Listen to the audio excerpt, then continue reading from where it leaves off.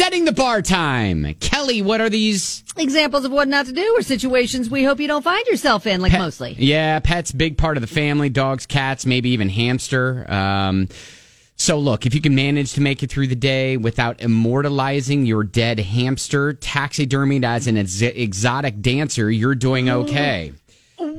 What? So honestly, I don't know if this is a setting the bar story or a feel-good story, because Jess loved her hamster so much that when he passed, she decided to give Hamington... Hamington? His name is Hamington? Yeah, life as a pole dancer. Why? So there Hamington is, taxidermied, destined forever, around a pole, wearing a pink thong. No.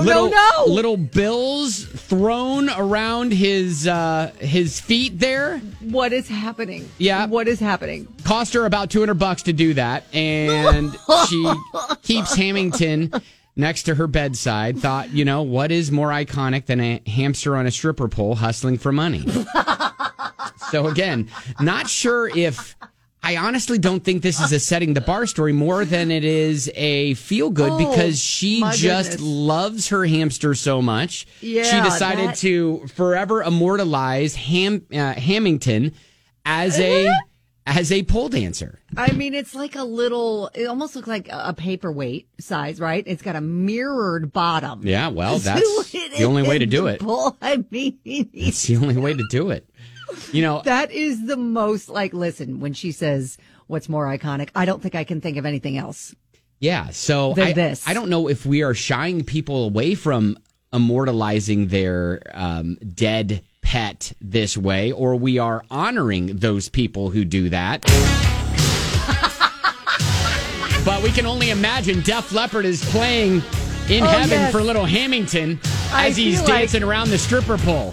If they don't have a button that plays that song on his little pedestal, they need to add one, because that is magical. Yeah, this is the one thing that I would have loved to have seen. I want to see the face of the taxidermist when Jess laid that idea on him.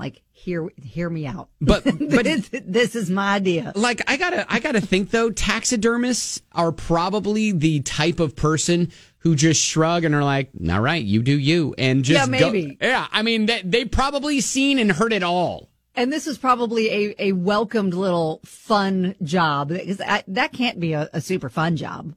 But this one probably was fun. Yeah. Because it turned out pretty well. So seeing is believing. So if you want to take a look, we tweeted it out at Ben and Kelly Show. But yeah, may Hamington forever rest in peace as a stripper on a pole. Oh, Hamilton's not resting. He's working. Yep, dancing forever. Working the pole. Oh, shoot. It's 99.7 DJ X. That is your Setting the Bar stories.